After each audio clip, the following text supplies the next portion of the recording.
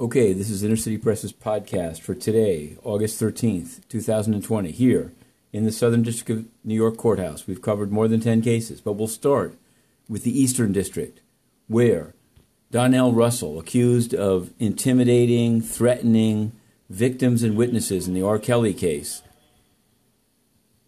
was presented in the EDNY. He called in from California, and he remains free to this very day.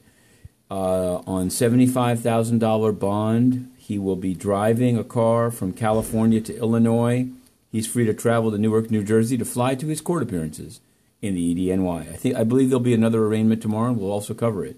But in investigative journalism news, in the OneCoin case, which we continue to cover, the cryptocurrency without a blockchain, Gilbert Armenta, a cooperator, a man who wore a wire on Ruja Ignatova,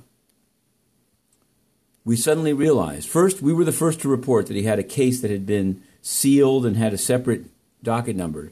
Today, after having realized that many of the documents that were supposed to be unsealed were not, we wrote in to Judge Edgardo Ramos in the early afternoon. We said, where are the documents?